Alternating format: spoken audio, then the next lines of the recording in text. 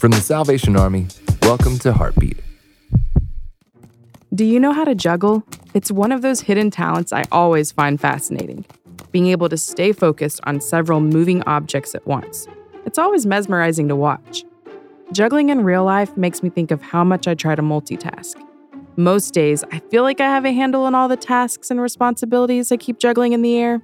But other days, it's like I get tossed one too many and it all comes crashing down. There are many studies that say we humans don't actually multitask. We task switch, never really giving all of our attention to any one thing.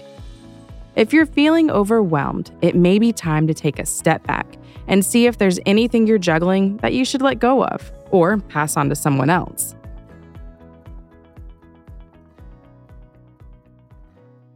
For more episodes of Heartbeat, visit salvationarmyradio.org.